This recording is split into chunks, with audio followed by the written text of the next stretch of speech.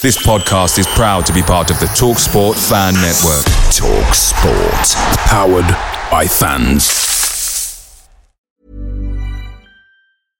Hey, I'm Ryan Reynolds. At Mint Mobile, we like to do the opposite of what Big Wireless does. They charge you a lot, we charge you a little. So naturally, when they announced they'd be raising their prices due to inflation, we decided to deflate our prices due to not hating you.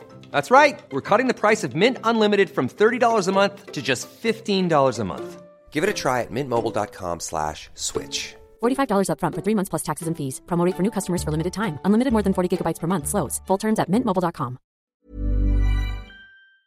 The TalkSport Fan Network is proudly supported by McDelivery, bringing you the food you love. McDelivery brings a top-tier lineup of food right to your door. No matter the result, you'll always be winning with McDelivery. Order now on the McDonald's app and you'll get rewards points delivered too. So that ordering today means some tasty rewards for tomorrow. Only via app at participating restaurants. 18 plus. Rewards registration required. Points only on menu items. Delivery fee and terms apply. See mcdonalds.com. If they expect me to walk away from Luton with nothing, I'll make very sure there's nothing to walk away from.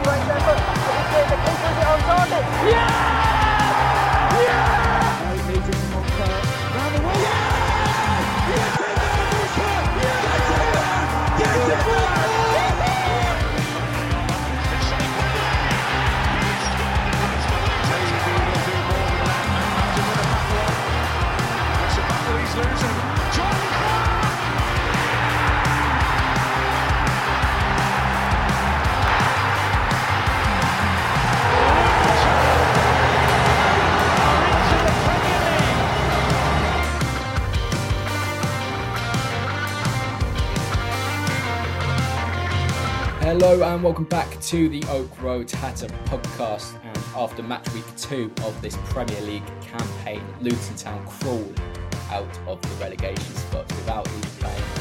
It's a bizarre start to the Premier League, but we are back with a bang. It is Chelsea away, Chelsea away at Stamford Bridge. Of course, it's Stamford Bridge. It's a very, very exciting fixture and one of those that is still difficult to really wrap our heads around. I'm here today with Jamie Castle and Kieran Robertson. Starting with you, Jamie. How are you getting on? Yeah, pretty good. Felt a bit weird having no football this weekend, but I mean, a weekend off can't hurt after Germany away and Brighton away back to back. It was probably nice to get a bit of respite. But yeah, as you say, this Premier League lark's quite easy, right? I mean, don't play a game and we go up a place. Like, come on, it's not that hard. I was saying the other day to one of my mates that supports City, we've actually had a better start to City because, you know, their expectation is to be top. The expectation that the Premier League has given us is to finish rock bottom, and we're doing 3 places better than that. So who are the real winners? Kieran, how about you? How are you getting on? Yeah, not bad, mate. I mean, nice to have the weekend off. Turned 25 on Saturday, so thanks for all the wishes, everybody. Those that wish me happy birthday on Twitter. So yeah, all's good. Spirits are high. Nice recharge of the batteries with no football. Albeit it was nice to just sort of... I did watch the fixtures that were on this weekend, mainly so the ones yesterday. So it was nice to kick on, just sit back, relax, and just watch those actually and enjoy some Premier League football for a change. I think I said last week, I never really fussed about watching the games last season and season before, but now, different kettle of fish. And obviously, of course, it was nice to end game week 2 outside the relegation zone. So if you wouldn't mind, lads, stop the count there and I'll be a happy man.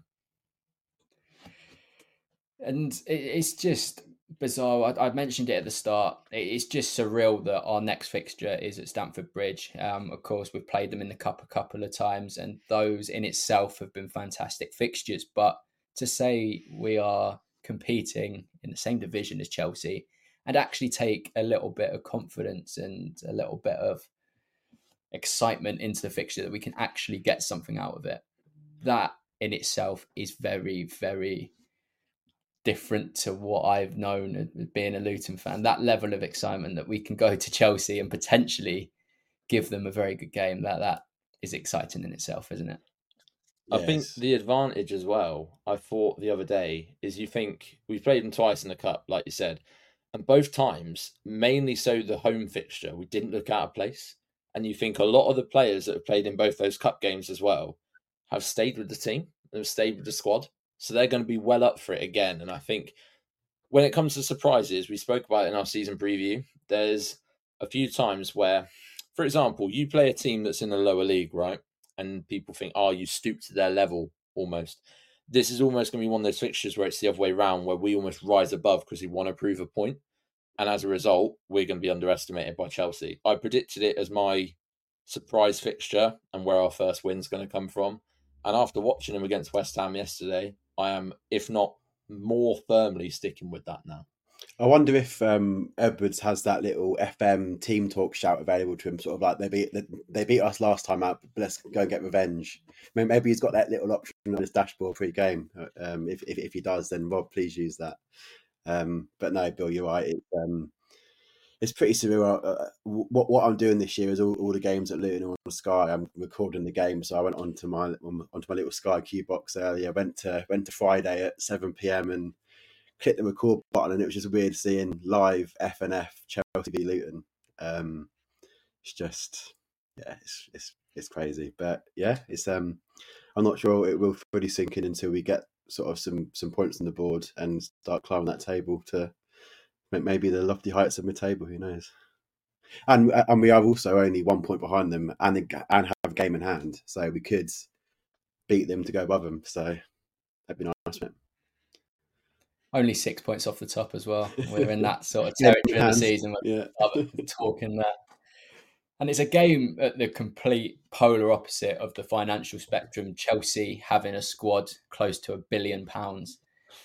Luton, of course, we know that our squad value is more than it probably is, given everything we've achieved so far, and the fact that our players are going to continue adapting to Premier League football, and subsequently value will be increased. But looking at some of the graphics that some of the bigger outlets have put out, it's quite interesting. It's quite staggering to see Chelsea's value close to £1 billion compared to ours. And it just goes to show, and we say this so often on these podcasts, fantastic recruitment and fantastic people in your club earn you the right to be in this kind of position. And that's exactly what it is again, isn't it, Jamie?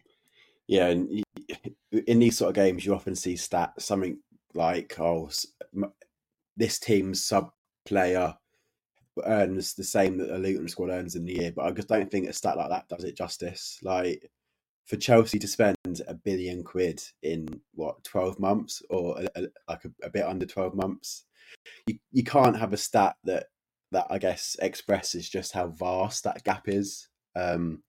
So, yeah, I mean, I don't think Luton will ever reach that spending this century, let alone in our lifetime, let alone in the next 5-10 years. So the fact that we're going up against a Chelsea side that have spent that much money on some that are brilliant players and probably will be world-class players or young players, but regardless, like, to even go to Stamford Bridge and be on a level footing with Chelsea, with the money that they've spent, any sort of result is going to be massive. And yeah, it's just the fact that we're even going to talk in the next sort of 40 minutes or so about the fact that we actually could beat Chelsea, given that they spent that, is pretty ridiculous in itself. So yeah, you could rinse and repeat everything we've said about our recruitment over the last sort of 90 odd episodes, but yeah, the fact that we're even going into this game on a level footing is pretty crazy. And it's very easy to get carried away with the potential of this game as a Luton fan. But before we get too carried away with ourselves, and I promise you, I'll give you both an opportunity to get carried away. Chelsea do have a lot of threats. I know a lot of their money hasn't been wisely spent, but they also have some very elite level players that can cause us problems, and they may not have shown it the sort of opening couple of games, especially in front of goal. They've played some good football without really penetrating. There's a lot of players within that squad that can cause us damage, and given time, given space, they will do that to us. For you, Jamie, who do you look at? Who have you seen so far from this season that will give us something to think about more than perhaps Luton fans might expect. Yeah, so it's pretty interesting because obviously system-wise, it's not too different. I think obviously they have one less man in midfield and one more up front in terms of their back three system. So it's not a complete match-up, but it's not too far off in terms of the back three against back three. From what I've seen so far, although I guess on paper he's a left wing back, but Ben Chilwell has been very, very high up. So Kabore and whoever we choose to play on the right of the back three, probably at this stage, Anderson still, given we've not brought anyone in as of Monday night, that side of our defence is going to be tested again, as they were tested by Matoma at Brighton. So yeah, it's going to be tough. But again, what we've seen from Kabore away at Brighton, you have faith that he can handle the threat of Ben Chilwell. And then it's going to be that matchup really in terms of the front three that Chelsea put out against our back three. Can on the assumption it's Bale, Lockyer, Anderson again, can they cope with who's going to be Raheem Sterling, who is a European finalist and World Cup semi-finalist and multi-Premier League winner with Man City and been to Champions League sort of quarterfinals and semi-finals. So he's as esteemed a Premier League forward as you'll find at sort of in this league and in this country. So okay, it's not impressed too much in the Chelsea shirt. We all know what he can do for both club and country. Nicholas Jackson, who to an extent is a bit of an unknown entity, but I think from what he's shown in the first two games, he certainly can be a threat, and almost that unknown entity is to their advantage because, okay, you can watch videos and stuff, but he's not played in this country for too long. So there's an element of not knowing fully what he's about. And then given Chukwuemeka got injured, I'm not sure who that's going to be, a Mudryk or Madueke. I'm not sure who they're going to play on that left. But either way, that matchup with their front three and our back three is going to be massive. And I think you probably back Lockyer to maybe get the better of Jackson. But I guess it's just those wide forwards against our wide centre backs that are probably going to be the big question mark for me. And Kieran, they've got a man in Mauricio Pochettino as manager who's done incredible things with Spurs. He's got a very young squad at his disposal, and in my head that plays an advantage in what he can do with this Chelsea squad. I always thought it was going to take time with him. I always thought that there was going to have to be an element of patience, even though they are spending crazy sums of money. But what are your thoughts on Pochettino? Do you sort of echo what I feel in that it will take time, or do you think there's going to be a real difficulty in him getting a fine tune out the squad he's got at Chelsea? I think the key thing with Chelsea at the moment, and I was actually having this discussion earlier with a work colleague, is at this moment in time, and this is why I had them as our first win, is they lack a lot of cohesion, sorry. You noticed it against West Ham. You've brought in three midfielders who, in the nicest way possible, all speak a completely different language, who have never played together in their life and have just been thrown in the mix. Adding Caicedo, who again made his debut, brand new team, but again gave away the penalty. We won't hold that against him, but he didn't exactly get a chance to really show what he was about.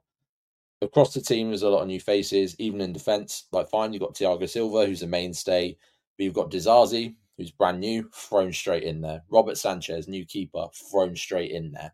Gusto, new right back, thrown straight in. And even if you look up front, Nicholas Jackson, brand new, being heavily trusted, and he's 19, 20. He's very, very young.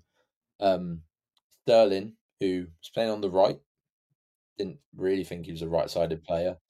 Yeah, I always thought he was a left-sided player, but then Carney Chukwuemeka is probably a left-sided player as well. So Sterling's got to play in there somewhere. I think one change that would scare me a little bit is if Noni Madueke comes in. He's a right-sided player, left-footed, can cut in.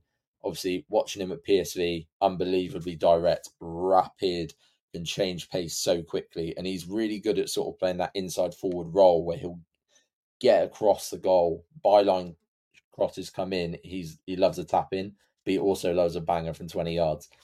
He's got both in his locker. I think that would be the one change if they make, based off of with Carney being injured, that would scare me a little bit. But I think the one thing that Luton have always had, no matter how many new faces come in, we've always had that same level of cohesion, or we've had this same expectation of cohesion.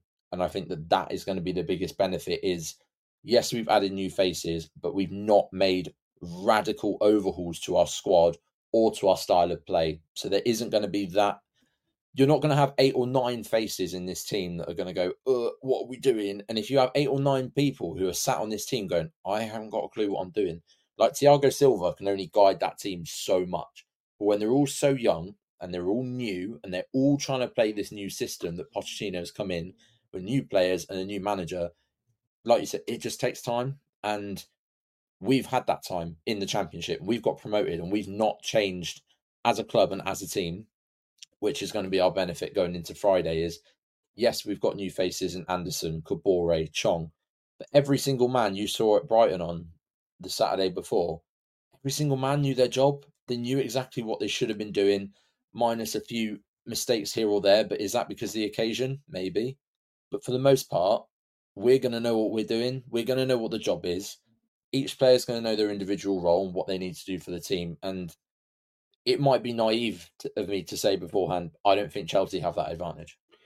I think what comes with a lot of new players, and I really like Poch, and I think if he can get past the first 12 months, I think he'll be absolutely fine and he will excel and he'll be a really exciting Chelsea side. But I think what comes with that higher turnover of players is inconsistency rather than sort of bedding in. I think that they will put in a fantastic performance one week and a bit of a subpar performance the next. I think in the Liverpool game, for the most part, they were the better side. Go to West Ham, they were awful.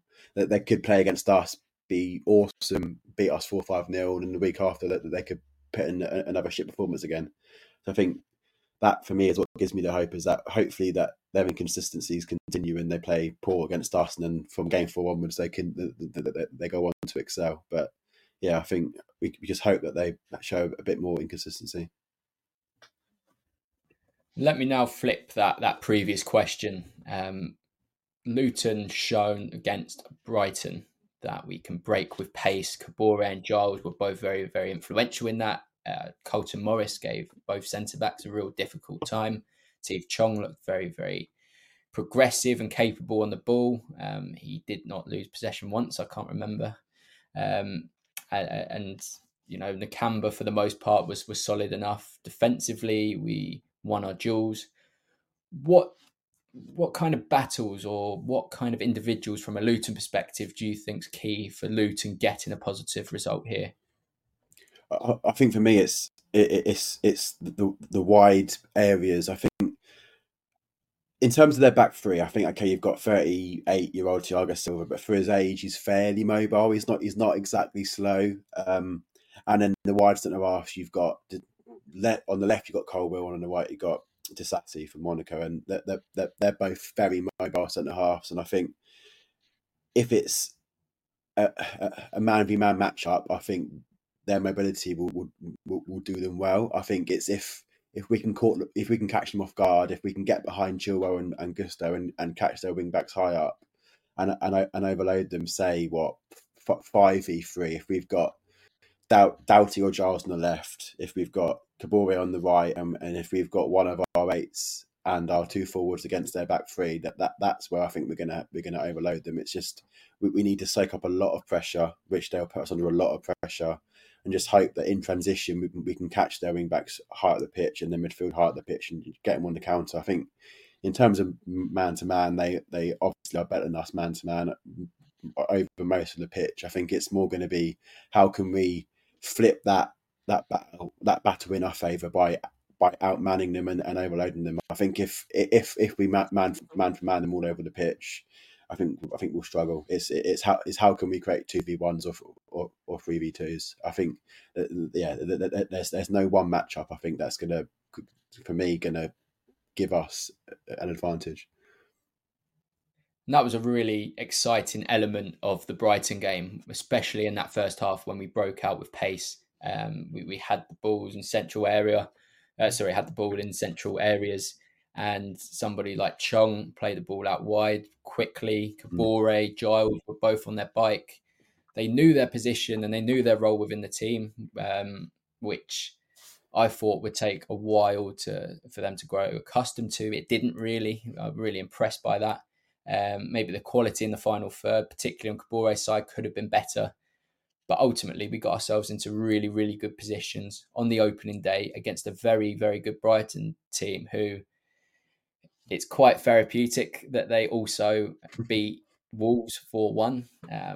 It's sort of eased that, even though it wasn't a bad scoreline losing 4-1, it's eased that Premier League wide remark that Luton are going down because we lost the opening game against a very good Brighton side. But back to that point, that the fact that we got into those positions, we created a fair few openings on the opening day when there was a lot of new fresh faces. That has to be a positive going into this next game where we've had 2 weeks to prepare for. It is, again, very exciting. Yeah, and they certainly showed their defensive frailties against West Ham, right? I think if you're a better man, you think you certainly back us to score at the Bridge on Friday. It's just whether we can stay defensively solid for long enough to be able to score at the right time. I think scoring against Brighton was to make it 2-1, and it still makes it difficult to come back from that. But if we can score at either 0-0 or 1-0 down to sort of keep us in the game or get us back in the game or get us ahead, that's going to be the important thing. Is can we stay solid? I think if you offered me 0-0 at half time now, I'd bite your hand off, right? So can we just stay in the game for long enough? Is going to be the important thing. Let us go on to some score predictions. Jamie, Mr. Optimistic, hit us with your one first. I think part of me is a little bit not scared. I think scared is not the wrong word because I'm not scared at all this season. I'm just going to enjoy it. But I think where I'm a bit hesitant is because they were on the back of a fairly big loss, not big in terms of numbers, but just big in terms of reputationally for the side, losing at West Ham 3-1. So I think they're going to come out big guns, and I think they're going to beat us. I'm going to go 2-0 Chelsea. Oh shit, we're all in the mud then. Jamie Castle's gone for a loss. Kieran, can you bring the mood back up? Oh, do you know what? Normally it goes the other way around. I'm the one that's the most pessimistic and Jamie has to recover. So fuck you, Jamie. And I'm going to change the script a little bit. I've seen it go around Twitter all the time and I'm going to plant the seed already. We are going to win 2-1. And a certain Scouse man, if he comes off the bench, will score the winner. If he does not, however, because I need a alternative outcome, I'm going to slap that pedestal on the top of Morris penalty for a winner. Ain't nobody like Ross Barkley. Ain't nobody like Ross Barkley. Yeah, I love the role reversal, but I'm gonna go on the fence, which I still think is probably a little bit on the optimistic side of things. I'm gonna go 1-1, but I think we're gonna recover it later on, and I think a certain Luke Berry's gonna come on. David Berry, the Berry Park Frank Lampard getting the winner at Stamford Bridge or the equaliser at Stamford Bridge. Could you imagine? Yeah, it's gonna be. We've got it all there. We've got a win. We've got a draw. We've got a loss. There'll be one winner at least. In other words, we ain't got a clue, lads. That's me trying to dress it up. But yeah, Jamie's put it bluntly as ever. We'll go into a quick break now. When we're back, we will head on to the free polls of the week and check up on the transfer market. Picture the scene. All of your mates around, you've got your McNugget share boxes ready to go. Partner this with your team playing champagne football. Perfect. Order McDelivery now on the McDonald's app. There's nothing quite like a McDelivery. At participating restaurants, 18 plus, serving times, delivery fee and terms apply. See mcdonalds.com. And we are back for the second part of this episode. We're going on to the free polls and then we'll head on to the latest on the transfer front. Let's start with poll 1, start at the very start, and that is about a certain Ross Barkley. We've mentioned him already. Of course, signed a couple of weeks ago, getting up to fitness, getting up to the tactical demands that will be placed on him by Rob Edwards. We put out, should he start at Chelsea on Friday evening? And I'll come to you two first before I reveal the results of the poll. Jamie, would you start Ross Barkley? I guess there's an element of uncertainty from our perspective as to whether he will be ready, fitness-wise, tactically, if he's ready for a game like this. Is it as well the kind of game you'd want him to start in? Where's your head at in relation to this question? So I've got two schools of thought. The first one is, if people think he's going to score a winner in the 90th minute, then that means he doesn't start. I'm not sure he can play 95 minutes. So I think, fitness is a big thing. So it's whether you want him to play from the start or play to the end, which leads me on to my second school of thought, where I think I probably would start him. I think, going back from my point on the first half, I think we need to stay in this game for as long as possible. Now, for me, that probably would mean dropping Chong from the start. I think I want to shore up the midfield a little bit. I would probably start with a midfield three of Nakamba, Pelly and Barkley.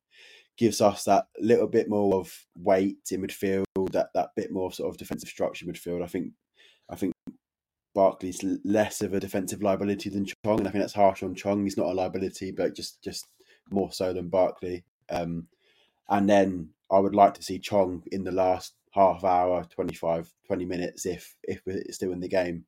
For me, I probably would start Barkley and wouldn't start Chong personally. Kieran, are you on the same lines as that? I'm going to sit on the side of caution, and bearing in mind that Ross hasn't really had a pre-season. Like, we signed him after our last friendly, and one would assume that unless he's been training with us for a few weeks beforehand, there was a rumour of a Premier League player training with us before he signed. So let's just say that wasn't him. He hasn't had a pre-season. So for him to be fit, there's a lot of question marks still. I think I wouldn't be surprised if he's in the squad, but if he's used, final 20 at best. I think at this point, it's annoying because, like, in an ideal world, like, Jamie's scenario is pitch perfect for a game like Chelsea away. And I agree with the comments on Chong as well. But I think if you were to take that scenario and say that, like, hypothetically, that's what Rob Edwards is going to go with, I think he would rather start with a Berry or a Campbell doing that same job and then bring Barkley on late or bring Chong on later doors. Or he'll go with the same team as he did at Brighton, and Barkley, if he features, last 20 at best, I think, this week. It is difficult, and you probably understand it always. If he is to start, I understand that. If he was to be benched, I'd understand that. Probably if he was missing from the squad, to a certain extent, I'd understand that still. If he is still trying to get up to full fitness, if he's still learning his position in a Edwards system, I get that. We've still got very, very capable players that can come off the bench and make an impact. I would be leaning towards no, but on the bench. And that scenario that Jamie mentioned and Kieran alluded to as well, where he comes on with a portion of the game still to go. If the game's tight and we need a match winner, or if we need somebody to get us back in the game, Ross Barkley screams a player that can do that. And especially with it being a former club, there's that extra motivation within that. So yeah, I'd go for no. The results of the poll were 68% at yes and 32% at no. I think a lot of that will come from the excitement of having Ross Barkley at our football club. If you're at Brighton, you would have heard the songs. If you follow our socials, you'll also have heard the song. There is a lot of excitement about Ross Barkley being at our club, and I do think he's going to deliver. I think it will take time. Naturally, it will take time. But ultimately, he will deliver the goods. That is for sure. I think what sums up the excitement for Ross Barkley, I can't remember who it was, but I saw a tweet from a relatively older Luton fan, and he said something like, "It was the first player in my lifetime that Luton Town have signed that my wife knew about." So I think that shows just where we've got to, that we're signing players that people's missuses have learnt of or know of or whatever. So yeah, I think that sums up the excitement for me. Yes, I've had very similar, but it's all been people like, oh, you've signed no, like people I work with or like members at work and stuff, and they're sort of like, oh, you haven't really signed anyone, have you? And I was like, well, we have. We've signed about 6 players. And they were like, yeah, but until Ross Barkley, you hadn't really signed anyone, had you? Like no one I'd heard of. And I was like, yeah, because you're a Liverpool fan and you're stuck in a Premier League bubble, mate. To be honest, that's probably why. It's very naive when people say that, I think. Yeah, in a Premier League fan's ideal world, it'll be whoever spends the most money. It'll be Chelsea running away with it. But hopefully, we prove everybody wrong. We'll go on to Conference League. We'll go on to poll 2, and that addresses the goalkeeping department. Who is your goalkeeper for Chelsea away, TK or TK? I'll go through the results first on this one. Thomas Kaminski was at 88%. And Tim Krul was at 12%. And whilst I agree, I do think Thomas Kaminski should start. I thought I'd see a more even split here. I didn't think it would go as one way as it did. Kaminski, the clear winner there. Jamie, were you the same? Did you think Thomas Kaminski was going to win that so clearly? Yeah, I disagree with you, Bill. I think it was as clear as that. I think he's number one. I think as despite all the experience that Tim Krul has, I think he comes in as number 2. I think Kaminski has shown in the 2 games that I've seen of him, he's shown that he is definitely number 1 standard, and he's had that time with the defence already. And I think until he proves us otherwise, he has that number 1 shirt. And I don't think you chop and change for no reason. I think, like I said, until Kaminski makes a mistake, it's Kaminski in the league and Krul in the cups. And yeah, I'm not surprised that the poll was that clear. I think for me, it's pretty clear cut. Do you use the same, Kieran? Do you think Kaminski should be number 1? Looking at this game individually and probably extending that to the rest of the season. I know a lot will have to play out. A lot will probably be made of what happens with Kaminski and how he performs over the next few games. But do you see it as Kaminski is still the number 1? Well, I'm glad that TK won the poll, first of all. I'd like to say well done to TK. Secondly, though, more seriously, yeah, Kaminski's more than earned his shirt. Let's be fair. Without him the other day, that could have easily been 8 or 9-1. I said that last week on the pod. His shot stopping ability is very, very good. And I'm sure we'll be put more to the test again on Friday night, and proves how good he is and proves he earns the shirt again. I said last week, and I'll echo my thoughts in case people didn't listen in last week, is there will come a time where his shot stopping will prove to be the 3 points for us. And all these saves won't be for nothing. Like against Brighton, he made 20 odd saves, still conceded 4. There's going to come a game or a few games this season where he makes the same amount of saves, but nothing gets past the boy. And I think he's fully capable of having one of those performances on Friday night where even if he concedes 1, he isn't going to concede 4 again. And he's just going to have another good performance. And touch wood, it's going to be the one that gets us 3 points. Let's hope so.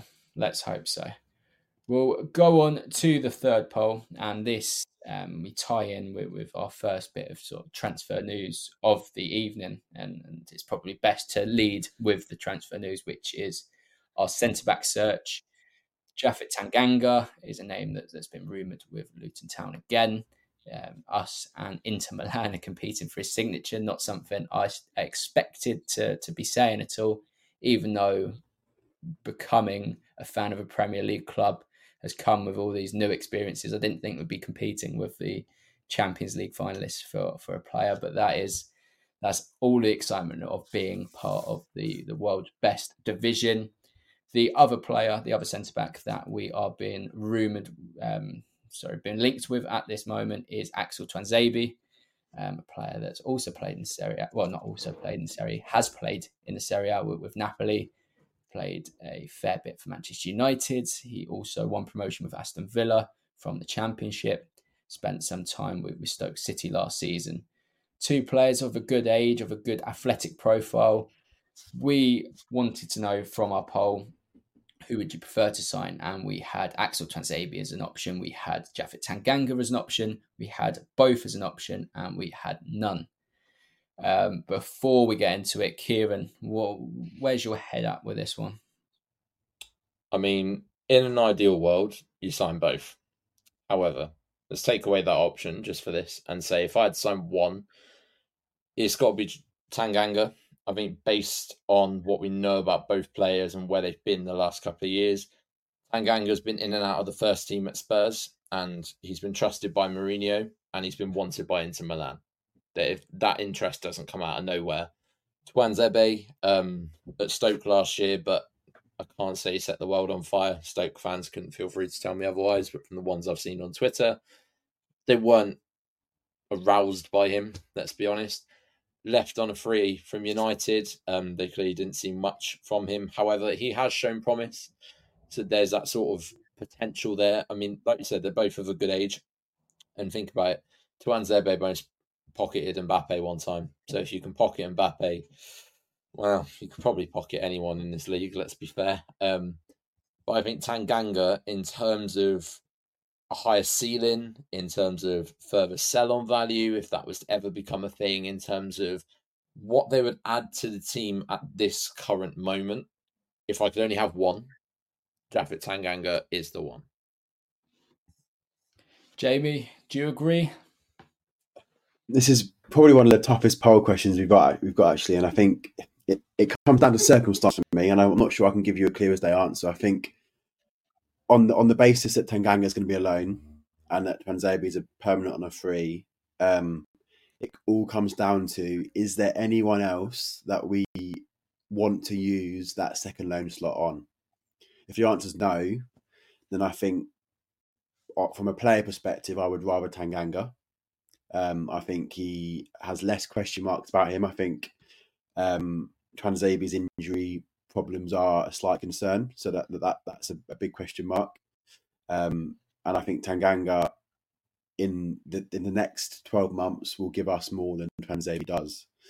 However, I think because it takes up our second loan slot, I think it really has to be it depends. I think if we can use that second slot on a Cameron Archer, let's say, and get Tuanzebe instead, that's probably a better mix. So for me, it's purely a squad balance play, a squad construction play, whether we can use that loan slot more wisely. So it's a bit of a fence-sitting answer. I think either way, I'll be delighted with the signing. I think it definitely is an upgrade based on what we've got, but both would add to us. Tuanzebe would be a permanent and therefore give us a chance to make some money on him if he was to come in and prove his worth.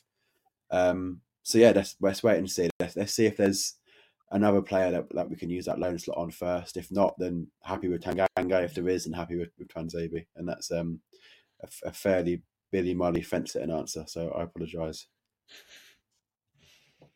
That's the best place to be, fencing. Let's go through the results of that particular poll, and Axel Tuanzebe stands at 25%, Japhet Tanganga at 43%, both was 29%, and none was 3%. So Tanganga, the clear winner, then both, then Tuanzebe, then none. I don't think both is the answer, by the way. Obviously, we'll go on to yours, but I don't think both is the answer. I think that's just too many. I think if you get both, then that completely shuts out Burke and or Osho, well, at least one of them. And obviously there's question marks on injuries with those two and that, but I think they deserve a chance to get to have the chance to get back fit and prove their worth. So I think signing both just shuts them out completely. So I think it's got to be one or the other is my perspective. But obviously, yeah, it'd be good to hear your thoughts, Bill. Yeah, similar. It has to be one or the other. I think looking at the squad as it is and where we've been rumoured to have interest in from a defensive perspective, we are looking to recruit for that right side centre-back spot. I think, in my eyes, Lockyer and Anderson will be competing for that central spot. I said that last time. I think both of them lack an element of Premier League level mobility.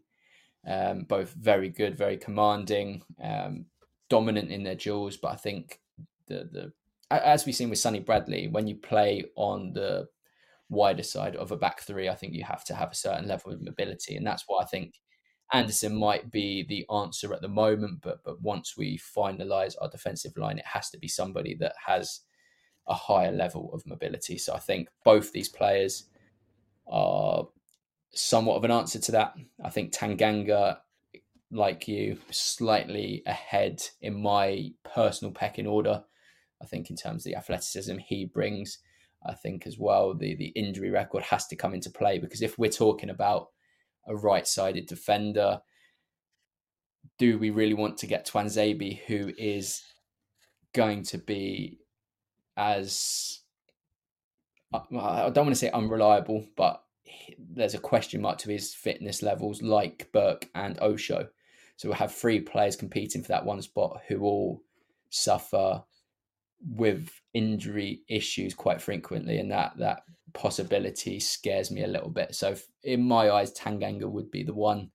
Loan with option to buy would be ideal if it's something that is feasible, and if we are able to beat Inter Milan to it, which I know I said it was crazy before, it still is absolutely bizarre. Yeah, Tanganga would be my shout for this one, and ultimately I'd be happy with either. I think both of them improve our backline, but Tanganga would be the ideal shout, I think. Just also, by the way, just to finish this point off with a funny question, I'd love to know who the 3% are that said none, that said neither of them. I would love to get that 3% in a room and say, who instead? That's a good question. I would love the answer to, because one, it'll either surprise me and I'll go, oh, didn't consider that, or two, it'll be I don't know. I don't want to spend any money on a player. I'll be intrigued to see. Yeah. Looking at it, that 3%, there was 161 votes, so I'd be about 5 people. That'd be right. I'd get those 5 people on a surprise pod midweek. I'll get them on my preview. We'll go on to the little bit of other transfer news.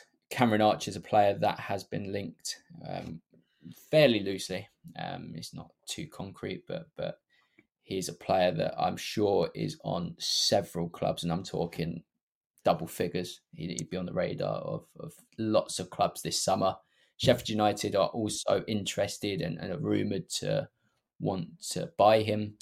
And that's, again, reportedly what Aston Villa want to do if they do sanction his departure, a permanent departure. So, Jamie, coming to you, do you think that's something? Do you think this is one that we can wave goodbye to before it's really even taken flight? Or do you think there's something in that, something to suggest that Archer is a player that would fit what we're trying to do, but also a player that could progress with us?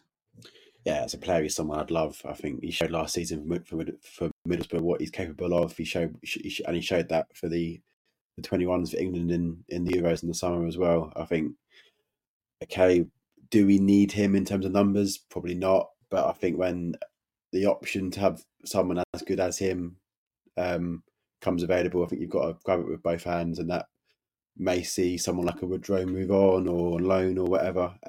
But yeah, I think he would come in, and I think he would partner Morris from the off, which is harsh on Eli, but I think that's just a no-brainer. I think Morris and Archer as a front two is pretty scary, and I don't think you have many promoted sides that have a front two as good as that in the first few months. So it comes down to whether it's feasible, and I think if Villa are fairly stubborn and want a permanent sale only, I think they're looking for 20 million, and that's us priced out straight away. So that's a sorry, no can do. But who knows? Our relationship with Villa seems to be fairly good. They let us have Bree, they let us have Nakamba. So who knows? We may have some good links at Villa, and they may, if a loan option is available, they may send them our way. And if we can get a loan option or an obligation on survival in that, then that would be even better. And Kieran, Archer's price, likely his outright price would likely be a high one. How high would you go? That's a very difficult question without knowing Luton's budget, without knowing exactly what we've paid so far, without really knowing Aston Villa's true intentions. But where would your sort of upper limit be for a player like Archer? I think the figures that I've sort of seen at the moment is the main rumour was the 10 million up front, with then the potential buyback clause, looking at around 30 million for a buyback clause. If we were going to do that, I wouldn't be surprised if it was a little bit lower, maybe like a 20 to 25 if we did that buyback. In terms of an outright fee, I genuinely couldn't see us going higher than 10. Like 20 million from Sheffield United, that's silly money. Like we are not going to spend 20 million on one player. Like our record signing sits at 5 million right now. And I know that this is coming from the same guy as in me, who said at the start of the season, "Lol, be prepared to spend money. Like we're not going to be getting everyone for free anymore. Like we are going to spend 5, 6, 7 million on players."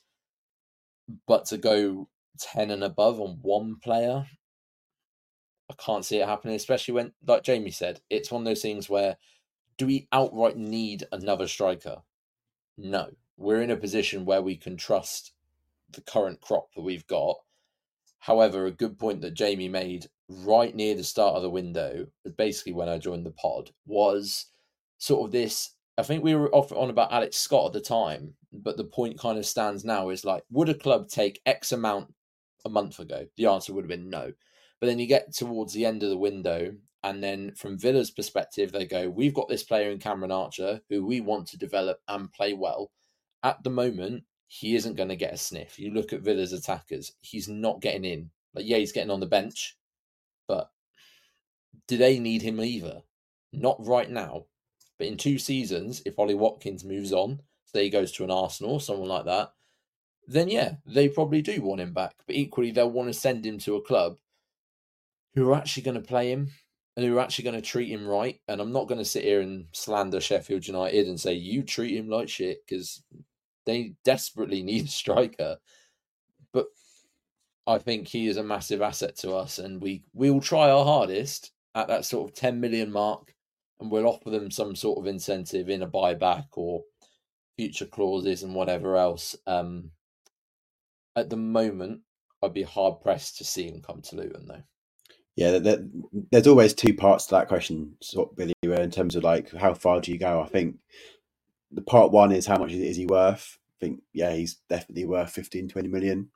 Part 2 is how much do we spend? And it's like, no, we can't spend 15, 20 million. So it's just where's that inflection point that meets between how much we can spend and how much do we really want to sell for?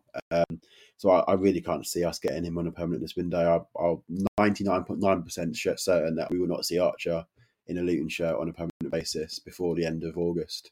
It's just whether, as Kevin says, whether Villa want to loan him out. And I think as much as he would start at Sheffield United, absolutely, Sheffield United are desperate. So do they get nervous, get a bit shaky, don't hold out to hopefully get him on loan from Villa and get someone else in on a permanent? I think we saw a link with Origi to Sheffield United today. So they might get nervous, think, shit, we really need someone in ASAP. So they go for an Origi instead. And then at the end of August, they think, actually, no, we're actually fine for a striker now. So then they move on from Archer, which then leaves the door open for us. Just shows how things in football can change that so quickly, and how dynamic a window is, and how shortlists develop and change almost overnight based on what other clubs do, which makes it so fascinating, A, for us to watch, and B, for us to talk about on a podcast like this. So it's one that I'm intrigued to see how it plays out. But yeah, I think in terms of Luton and Archer, it's a loan only. And there's this potential, isn't there, for deadline day to accelerate in this.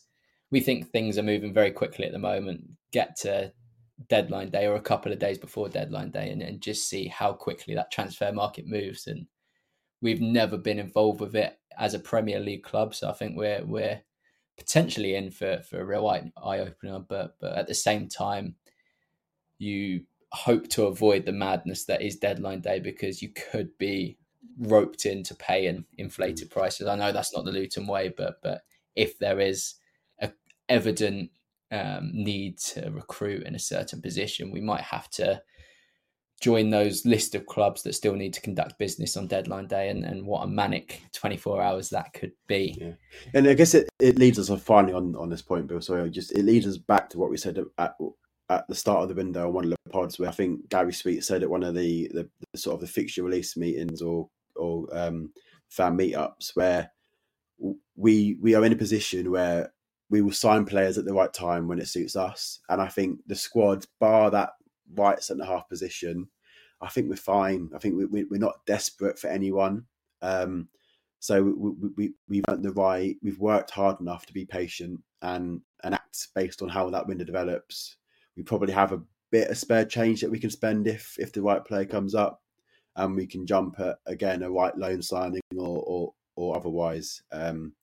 So I think again the way the club is run and the way the recruitment is done, I think we've put ourselves in a really good position where we don't have to overstretch ourselves based on what we've done so far. And I think the squad overall, in general, is in a good position. And I think we're currently at a 7 out of 10 window, and it could rapidly become an 8 or 9 out of 10 window based on what we're doing in the last few weeks. And we'll wrap it up there. A big thank you to everyone watching or listening today. It's rapidly approaching that deadline day that we've just been speaking about, and that is of course going to be interesting when we get to speak about what happens. We're also planning a couple of little bits on deadline day, so make sure to keep your eyes peeled on that. Of course, check our socials. We hammer on about it every week, but type in Oak Road Hatter to anywhere, absolutely anywhere, any of your socials, I'm sure we'll be there. Of course, Instagram is the one exception where we are Oak Road Hatter Pod. Until next week, it is goodbye from us.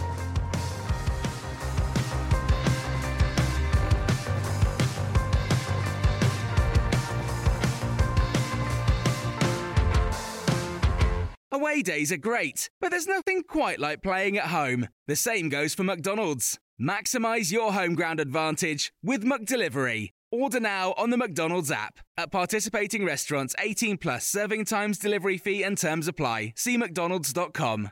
This podcast is proud to be part of the TalkSport Fan Network. TalkSport. Powered by fans.